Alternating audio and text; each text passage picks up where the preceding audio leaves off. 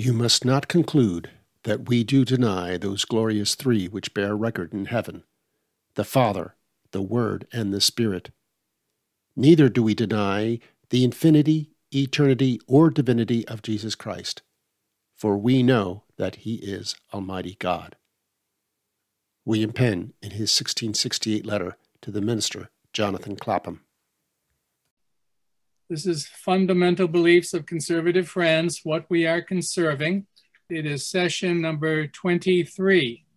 Originally, I had been planning to talk more about the Bible, but then at the last moment, I was kind of thinking, no, I'd prefer to talk about Jesus and say a few words here as to Friends' traditional historic understanding of Jesus. Of course, with all the splits in Quakerism in the 19th century, there were quite a variety of changes in that understanding. But conservative friends, hopefully, and continue to have the basic same understanding of who Jesus was and is. I'm going to start off reading something from the brief synopsis of the Principles and Testimonies of the Religious Society of Friends. I've shown this before, and this is located in our yearly meeting, ohioyearlymeeting.org. It's under Educational Media. I will read a few things from it. I was just referring to Jesus and then go on to talk a little bit more from what I've read, but even some other items connected with it. In this work, I'm just going to start in the middle of a paragraph from Fox's Journal, Volume 2. I'm assuming that's the 1891 edition.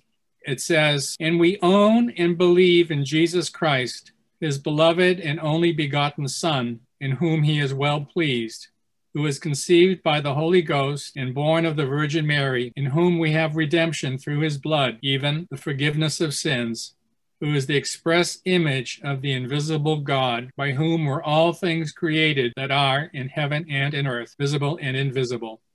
Continuing, "Thus affirming our belief in God the Father and in his Son Jesus Christ, our Savior and Redeemer, we desire also to affirm our belief in the virtue of his atoning sacrifice on Calvary for the sins of all mankind, as through the work of the Holy Spirit in our hearts, we are led to repent of and forsake our sins. So, through the atoning efficacy of the blood of Christ shed for us on Calvary, we are enabled to experience remission of our past sins." And I'm going to read further from George Fox. George Fox further says in his answer to the declaration of the Great Turk, after setting forth, quote, "how that Christ suffered in the flesh and died for us. So it is clear that the eternal, invisible, and incomprehensible God was not, nor cannot be crucified. But Christ, the Son of God, suffered according to the flesh, not in his Godhead. So Christ died for our sins according to the scriptures of the Old and New Testaments. For as in Adam all die, even so in Christ shall all be made alive. And that Christ, by the grace of God, should taste death for every man. So it was not the eternal, invisible, incomprehensible God that was crucified and died, and that did taste death for every man, but Christ according to the flesh, who was manifest to take away our sins, and in him there was no sin. Christ was manifest to destroy the works of the devil. And Christ, through his death, destroyed death, that sin wrought, and the devil, the power of death. And about the 9th hour, when Jesus hanged on the cross, he cried with a loud voice, saying, my God, why hast thou forsaken me?" And then continuing, "So it is clear the eternal God did not die, nor was crucified, but Christ was put to death in the flesh. Thus testifies Matthew, one of Christ's apostles. So he was the one offering who made an end of all the offerings among the Jews through the offering up of the body of Jesus once for all." In the same work, George Fox says furthermore, "And therefore Jesus of Nazareth, a man approved of God by miracles, wonders, and signs, which God did by him, this Jesus, the Son of Mary, the Jews, with their wicked hands did take, crucify, and slay. But it was God who loosed the pangs of death, because it was not possible that he should be holden of it. And though the Jews did crucify Jesus and slew him and hanged him on a tree, yet God hath raised him up on the third day, and God hath exalted him at his right hand to be a prince and a savior, to give repentance and forgiveness of sins. See if there's one more thing I want to read right now from the same brief synopsis. Okay, I'll read one more thing here. To show the great necessity of a right understanding of what Christ has done for us without us, meaning outside us, as well as what he will do for us within us, as we submit to the manifestations of his will made known in our hearts. John Crook, in a confession of the faith of the early Friends, shortly before his death, uses the following language. Neither doth regeneration or the believing in the light of Christ within make void the death and sufferings of Christ without at Jerusalem, no more than believing the scripture testimony without, outside, concerning Christ's death make void the work of regeneration and mortification within. And continuing the quote, but as saith the apostle in another place, so say I in this.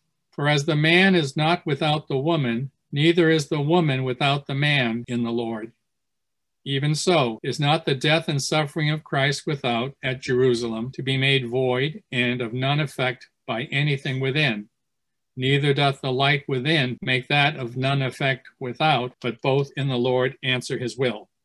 For though there is and may be a knowledge and belief of what Christ did and suffered without the gates, outside the gates of Jerusalem, in his own body on the tree, and yet sin be alive in the heart, and the work of regeneration not known, yet it cannot be so where the light within is believed in and obeyed, so as to have its perfect work in the heart to regenerate and make all things new and all things of God.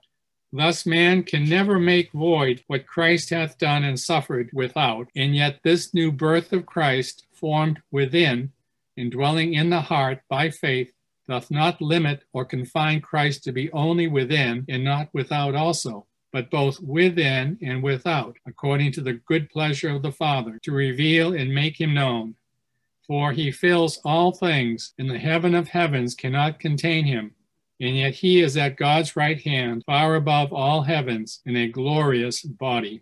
This is a somewhat difficult issue to begin to talk about. It's a topic that has been talked about and discussed and argued the past 2,000 years.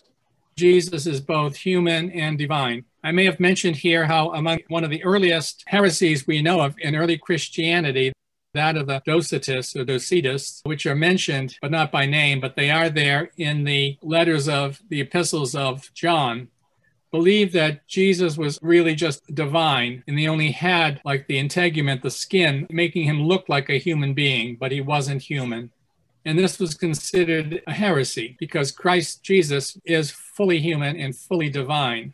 But how is this so? This is a question, as I said, has been discussed throughout the history of Christianity. Of course, today there are many people who believe just the opposite, that Jesus was only a human being, nothing fully divine in him. And yet we as traditional Quakers believe he was both. Okay, I just want to say things I've probably said here in the past, but it may be good again to repeat them. The name Jesus goes back to the Latin word Jesus, which is borrowed from the Greek Jesus, which was borrowed from the Hebrew Yeshua. And Yeshua is a shortened form of Yehoshua, which means Joshua. It's the same name. Jesus is actually the name Joshua. If you look at some languages, it's the same name, whether it's Joshua or Jesus. They don't make a distinction as we do in English. And of course, we frequently get the expression Jesus of Nazareth because there was no last name. People just were known by their first name, and may have been known also by where they were from to distinguish them from other people. So we know of Jesus the Nazarene or Jesus of Nazareth, Joshua of Nazareth. One other way of addressing a person to distinguish him from others is to use a patronymic, to say that he was son of or daughter of Jesus, son of Joseph. This was frequently used and was used in the New Testament. One point that's important, though, is so often, unfortunately, in English, people think of Jesus Christ and think of Christ as a personal name. It is not a personal name. Christ goes back to the Latin word Christus, which is borrowed from the Greek Christos. Christos means the anointed one, anointed with the Holy Spirit, as it says in the New Testament, fully anointed with the Holy Spirit. So I often will say to people, think of putting a comma there between Jesus and Christ, because Christ is not a name, it's a title, like King of Sweden or Queen of England. It's Jesus anointed. Kings were anointed, of course, and prophets in ancient times. This is a point that's important to make, I think, because you also see the word order reverse, Christ Jesus, meaning the anointed Joshua, the anointed Jesus. He is the one who's been anointed with the Holy Spirit. He's had the Holy Spirit poured into him, rubbed into him. That's what anointed is. We get to the word Lord. I think it was in this group last week. I mentioned this word Lord in the original Greek. And I should say I'm saying some of these things because I'm sort of repeating some of the earliest friends. I was just amazed in reading them and understanding that I said, yes, they really had a deep understanding of the basic meanings of these words, even those who did not know any Greek, like I myself do. But there was something really there that they got the right sense of these, that the Spirit led them to a correct understanding of the concepts here. Now, Lord, we don't have any lords and ladies in the United States today, but the Greek word is kurios. And kurios is the word that we translate as Lord, but the basic meaning of the word is owner or master. And that's an interesting thing, because if we translated that more accurately as owner, Jesus, the anointed one, we'd have a better sense of how Jesus was understood to be our owner for those who are his followers, our master. The word kurios means master or owner. That's the basic sense of the word. An owner of an object or a master of a slave. And that's a powerful statement about saying that and accepting Jesus as Lord, to understand him as owner or master, our master. We must be in complete obedience to his will. We willingly, voluntarily allow ourselves to be servants, to be slaves of such a divine and human being. This is an important sense. What I read, you can read throughout the New Testament, is that Jesus was born. He was born a human. He died. He was crucified on a cross. He was executed by the government, and he actually died, fully died, really died as a human being. But there is something else about Jesus. And that's where I want to read something here that I think is a very important passage. I don't recall reading it in this group, but it really has the sense and understanding that's very important, I think, for how we relate to Jesus. And that's from Philippians chapter 2, verses 5 through 11. I have to say here, though, when I look at some translations, it's unfortunate that there are some mistranslations of this passage because it's a very important passage. It is important to think of these words and to think of them in their original sense, because I think Paul is getting to the very basic essence of who Jesus was and why God the Father raised him from the dead. God hasn't done that to everybody. If we go to verse 5, I'm warning people because there are various commentaries on this that I reject, as well as some others do too, because it doesn't really get to the basic understanding of what's being said here.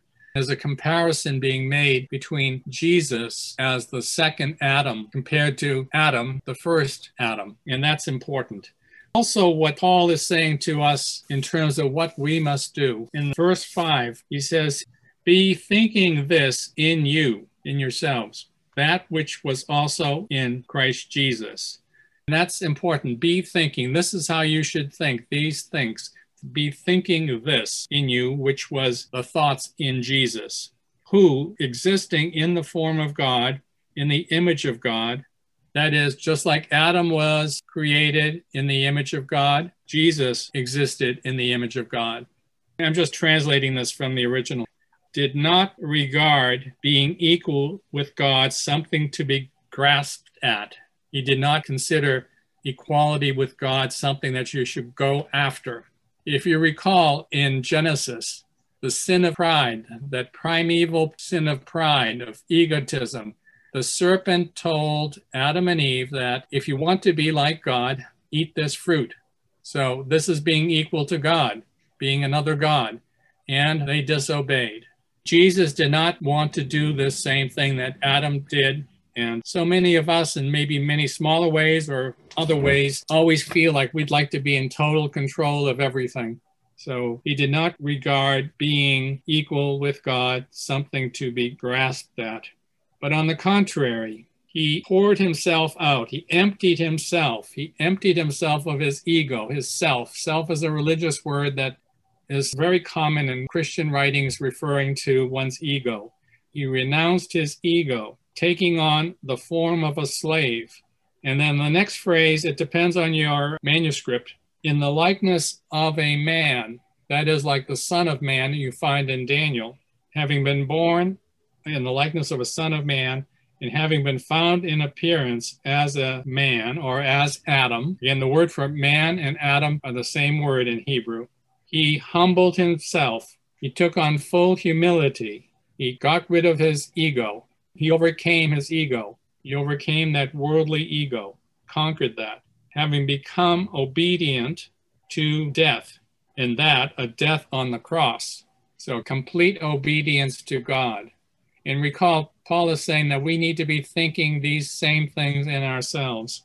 So therefore, God super raised him up, exalted him, raised him up high, and graced him with the name above every name. This word name in Greek means name, but it also refers to the basic nature of something, the basic essence of something. The name of God, what is the basic essence of God? Power. So God graced him with the name above every name, so that at the name of Jesus, every knee should bend of those in heaven and on earth and under the earth. Under the earth would be those in Hades, the place of the dead. And every tongue should acknowledge that Jesus Christ, Jesus the Anointed One, is Kurios, is Lord, is Master, is Owner, to the glory of the Father. In Kurios, this word Lord or Master or Owner was the name that was given to God the Father only. Because Jesus was so humble, 100% humble even to death on a cross as a criminal, he obtained this name Lord, so that we call him Lord Jesus Christ, Owner Jesus the Master, or Master Jesus. This is an extremely powerful statement that Paul is making here in Philippians. I think it's sad that the English translations don't often get to it. But our first Quakers, our first friends really understood this, that Christ was everything. Christ was all, above all, that there's just nothing equal to Christ in their lives. I thought this was an important passage to really understand what motivated those true Christians, Quakers, and others as to how they really saw Jesus, both as man and as divine. Henry? Yes. I'm looking at verses 5 and 6 in the King James, and I interpret them differently. Read the King James. Okay. Let this mind be in you, which was also in Christ Jesus, who being in the form of God, thought it not robbery to be equal with God. Rather than thoughts, which you gave that verse in 5, the King James seems more appropriate because thoughts are an action taken on the part of the self, whereas the mind can be something that can simply receive spirit. Okay, let me say something here. This is a verb in the imperative mood. It's be thinking. It's in the plural. Be thinking. You should be thinking. You must be thinking. You have to think. Be thinking this in you. Be thinking in you this, which was in Christ Jesus, that same thought which was in Christ Jesus, who being in the form, in the image of God. And then something, robbery, this is a word that has been discussed. Again, it's not clear the exact meaning, but the sense makes good sense if it really refers to something to be grasped at, not robbery as such. That's a different interpretation too than I would give it. Who being in the form of God thought it not robbery to be equal with God. I would interpret that as being, he realized that it was not out of bounds for him to see himself as equal to God. See, I would disagree with how the Greek is here, because this word equal is like an adverb. It's not like an adjective. I am equal to someone. And then the word robbery, I find to recall correctly, people don't think that that's the meaning of this word. You know, they may have back 300-400 years ago. This is a certain kind of construction in Greek. He did not regard, and then it's actually the word the, the to be equally to God. So that's the thing that is not to be grasped, is to be something equal to God. What I'm saying is that I agree with others that I think the King James translation was not an accurate translation of this. Oh, I still disagree with you, Henry. Okay. I'm just looking at the Greek. Okay. Any other comments at the moment? My Bible, which is the Niv Bible, it says, in your relationships with one another, have the same mindset as Christ Jesus. No way. Sorry. This is a verb. The verb is phroneta. It's an imperative form in the second person plural. It's a command, think, or be thinking. And then the noun is be thinking tuta, which means this, be thinking this. And then he goes on to explain that. Ha, that which was in Jesus, that thought that was in Jesus. So be thinking that was in Jesus. But it wasn't really a thought. It was the mind of Christ that we are to have, not the thoughts of Jesus. No, the thought would be everything that follows in the next 6 verses. This is all grammatical stuff. It's a neuter, singular, and it's okay. Yeah, I'm just seeing a difference between concepts and an open receptivity to God, which is really an absence of concepts. See, I'm looking at it because Jesus was thinking this, and Paul wants us, or who he was addressing here, the Philippians, to think this way about the need to be absolutely obedient to God and his will, and to give up one's ego, one's self. That is the true repentance. That's the true transformation that's needed, is to think and obey. The word here, obey, is important, to obey Christ, to obey God. As I said, you can look at several of these translations, and they're all over the place. I mean, you can believe what you want, but it's important, I think, to really look at what the original says. And there are, of course, lots of discussions here and lots of dispute about the meanings of some of these words. And unfortunately, there are some variations in the manuscripts, which also makes it messy as to different words or different forms. I think it's clear that it really is a comparison between the first Adam and the second Adam, Jesus. Looking at that, we are to follow the second Adam and not the first Adam who sinned, who did not obey, who wanted to be like a God and be equal to God. We need to be like Jesus, who did not see that as something to be grasped at. But even though, because he humbled himself completely, nevertheless, God the Father raised him up from the dead and placed him in the highest position, exalted him, super raised him up to a position and gave him a name, a title, as well as an essence, a nature, a basic nature that is above all other natures, so that because of that, every being, whether it's angels in heaven or human beings or those in Sheol and in Hades, place of the dead, they should be acknowledging Jesus as Lord. That same title that was given to God the Father in the Old Testament in Greek. It's also the same name that was given to the emperor of the Roman Empire, Lord. In early Christians, one way of testing whether they were really Christian was to ask them to pour a libation, an offering of wine, onto the ground or onto an altar or whatever, and at the same time say, Caesar is Lord. And a true Christian cannot say Caesar is master, Caesar is my owner. They can only say Jesus is my owner, or God the Father is my owner or master.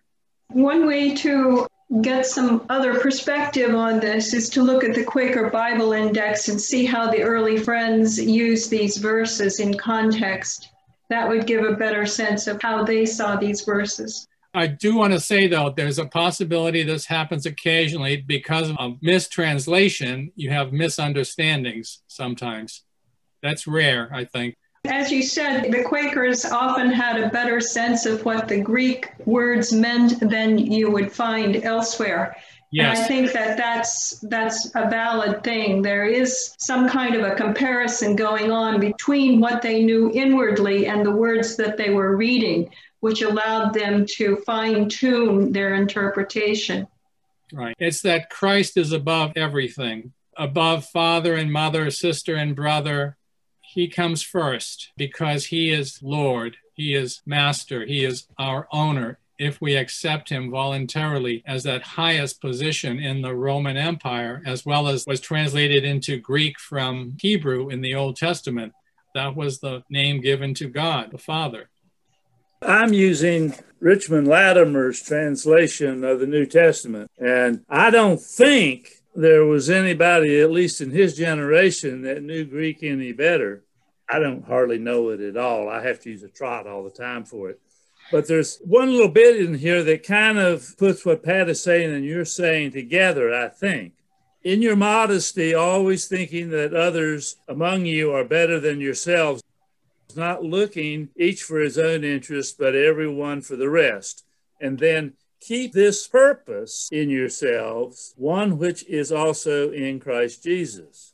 That's not conceptual thought. Keep this purpose. And then it goes on to say, he was in the form of God, but did not think to seize on the right to be equal to God, but he stripped himself by taking the form of a slave. That language catches the idea of felt significance and interprets it. Depending on your denomination's theology, you're going to get a variety of different kinds of understanding here. I think I'm trying to remember somewhere in the next few sentences, verse 12, therefore, my beloved, just as you have always obeyed me, not only in my presence, but much more now in my absence, work out your own salvation with fear and trembling. For it is God who is at work in you, enabling you both to will and to work for his good pleasure. Again, the obedience, I think, is the focus. Jesus was totally obedient. We are to be totally obedient to Christ. And then, of course, here we're talking about outward Christ Jesus, but elsewhere we can talk about Christ within us, the inward Christ, the light of Christ, the Spirit of Christ within us. And Paul makes that very clear in Galatians, where he's really struggling for this divine spirit that is only a seed in some of his congregation. And he's struggling there. And he says in verse 19, okay, the translation I have here, my little children, for whom I am again in the pain of childbirth until Christ is formed in you. Let's see, my children, my students, whom I'm having labor pains until Christ is, here's the same word, morphe, that image, that form of God, until Christ is morphed in you, is shaped in you. That the Spirit of Christ is no longer just a seed, but it has grown. It has become something. The word for seed in Greek is the same word for semen. So he's struggling to get them to realize, to be aware, to be conscious of Christ within them, that there is this divine seed that needs to be watered, nurtured, to be obeyed. The point I really wanted to make today is that clearly we conservative Christian Quakers believe in both Jesus as human and Jesus as divine. Throughout the modern times as well as ancient times, you've got all these variations that Jesus he was only a man, not divine, or he was divine but not really a man. Unitarians, Universalists today, and I would say that's a false universalism that we quite often see out there. Again, making the point that this same seed is within every human being. It's not only in people who call themselves Christians or call themselves Quakers.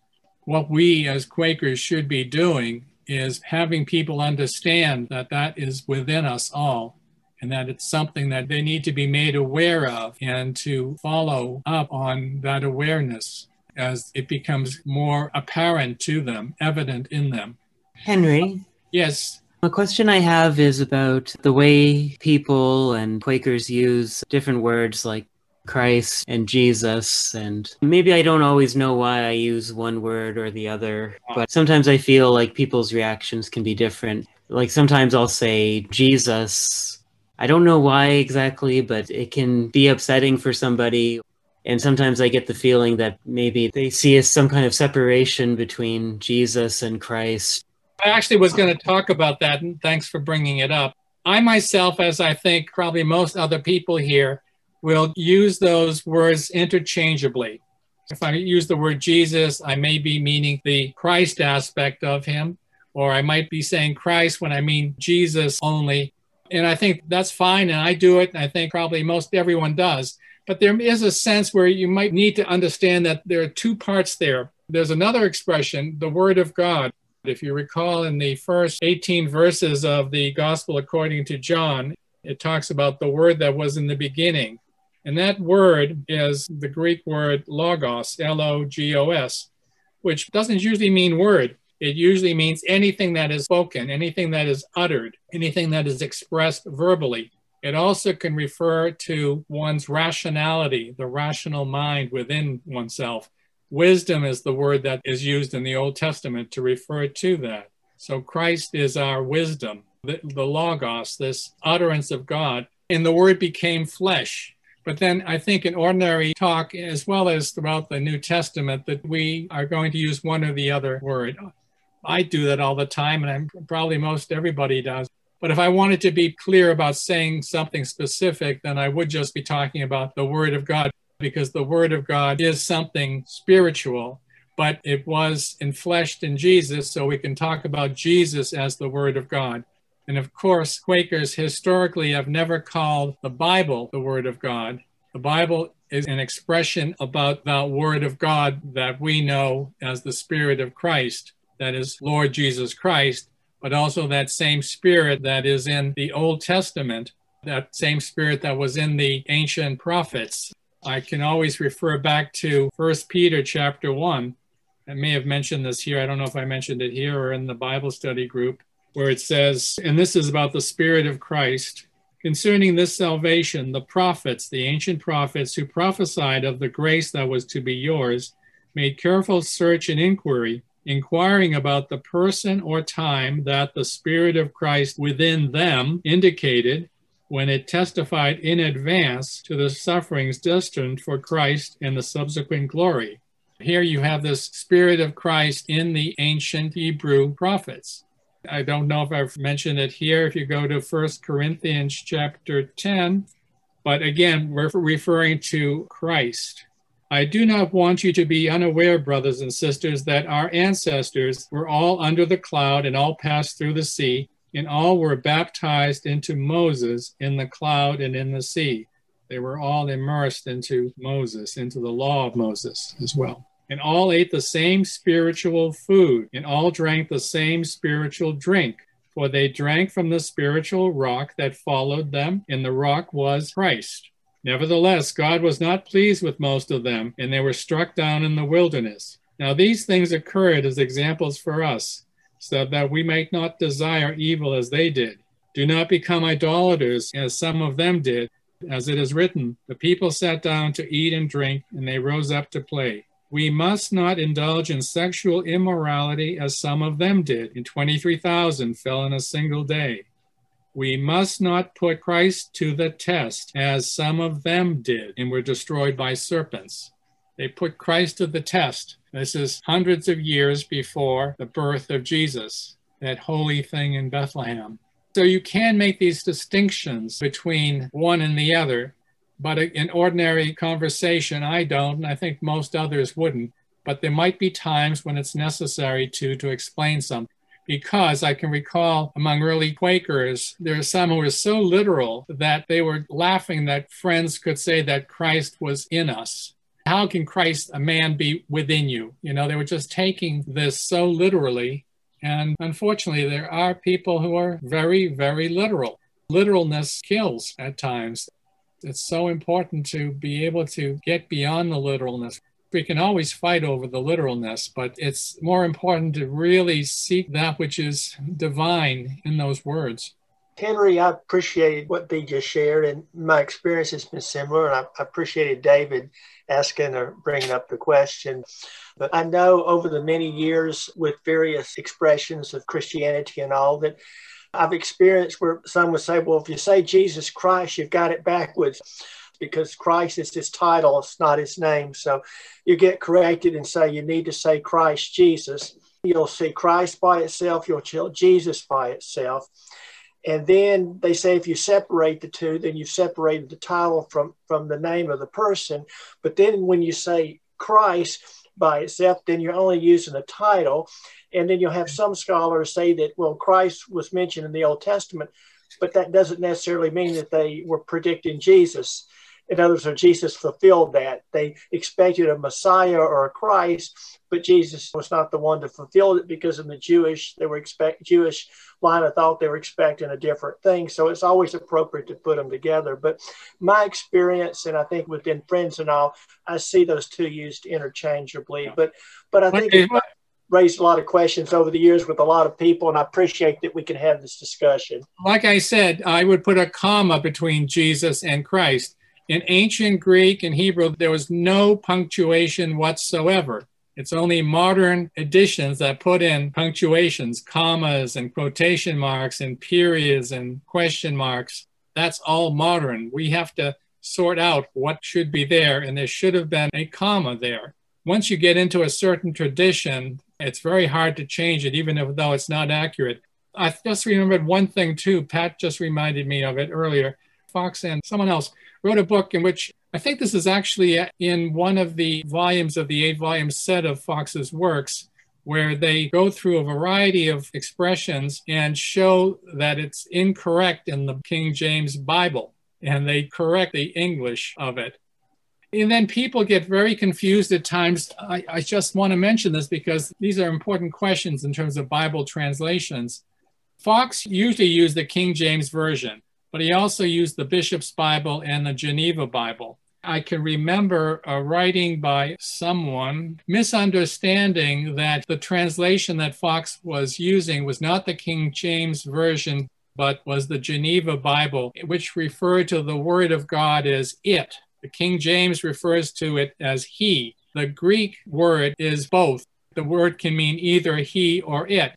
But because that Geneva Bible used the word it, they were trying to explain why Fox was using it without realizing he wasn't using the King James Version. Probably he was in prison and all he had available was the older Geneva Bible. So he was just using that particular translation. And again, the word means both he and it in Greek. So Henry, if I understand thee correctly, then if we look at the early language and how it was used in the early scripture, you said today, if we wanted to convey that same meaning and put it in the punctuation of modern English, then it would be appropriate, you said, to put Jesus, comma, Christ, and then it's fine in our communication to use either Jesus or Christ. Yeah, and like I said, I use Christ Jesus, I use Jesus Christ. I have no problem with this. That brings up another issue, and then we probably need to stop. I'm not a Greek scholar as such. I mean, I originally majored in Greek and Latin in college, but then I switched majors. But I'm very grateful and thankful to the Lord for my linguistics background. When I was studying linguistics, that has given me a very different perspective on language. I'm assuming most everybody here, maybe except Hati, have English as their native language, first language. And when you start studying or know about foreign languages that are dramatically different from European languages, you begin to understand language in a very different way, and meanings in a very different way. I'll just say a couple of things. We all break up the color spectrum into red, blue, green, orange. You go to other languages in other parts of the world other than Europe, and they don't break up the colors that same way. It's a color spectrum. One color blends into another, and your language might be breaking off different parts of it so that you don't have the same color matching the same color in another language. That happens. There's no reason why you have to do it the way most European languages do. But I can even say in Russian, they don't have a word for blue that corresponds to our English word blue. They have two words. Голубой, it means the color of the sky, and синий is the color of my blue jeans. It would be blue in both cases, but the Russians break up that color spectrum there so that there's a light blue and a dark blue, and they are not the same word. They're not synonymous. Another way, too, if I'm just saying this to give you a way of thinking differently about words, we have in English and lots of languages right and left, the right hand, the left hand. In some languages, they don't look at right and left that way. They look at it in a very different way. They look at it as to where it is in terms of a compass. What is north, south? So that your right hand might be your north hand at one point, but you turn around, it will become your south hand.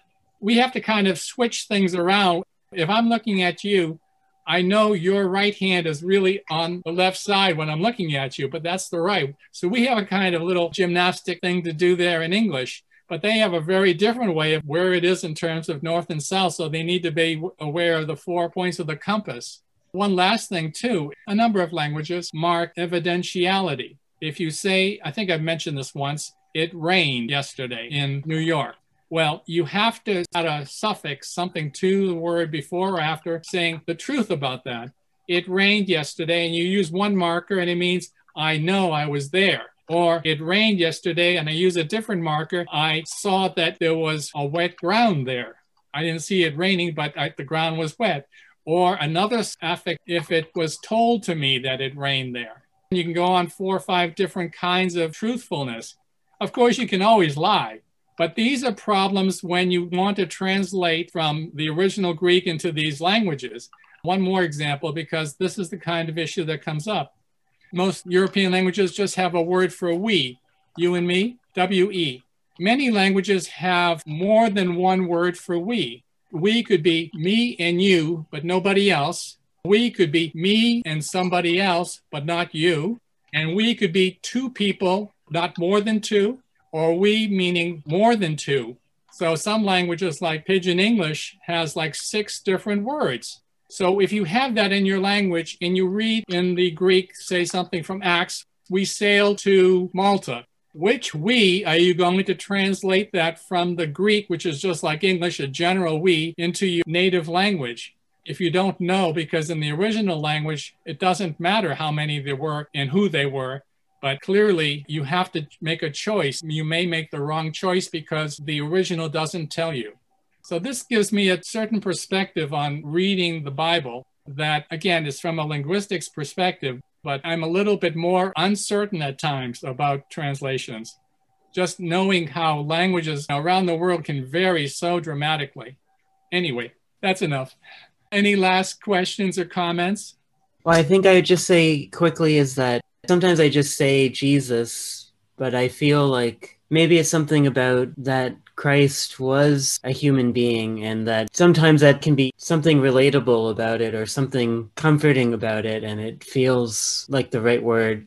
So I feel an affection for saying it, I suppose. And fine, absolutely fine. I do the same. Unless there's a specific reason why I want to talk about some specific aspect, then I don't think about it that much, unless there's a reason. Okay, we should finish now. I'm still trying to get it in my head. This podcast has been a production of Ohio Yearly Meeting. It was hosted by Henry Jason and edited by Kim Palmer. The introduction and credits were read by Chip Thomas. The William Penn quote in our introduction was paraphrased from his 1668 letter to the minister Jonathan Clapham. References and the original quote can be found on the Wikipedia entry on Penn's book, No Cross, No Crown, and the William Penn entry in the website, The Diary of Samuel Pepys. We welcome feedback on this and any of our podcast episodes. Please email us at oymconservative@gmail.com.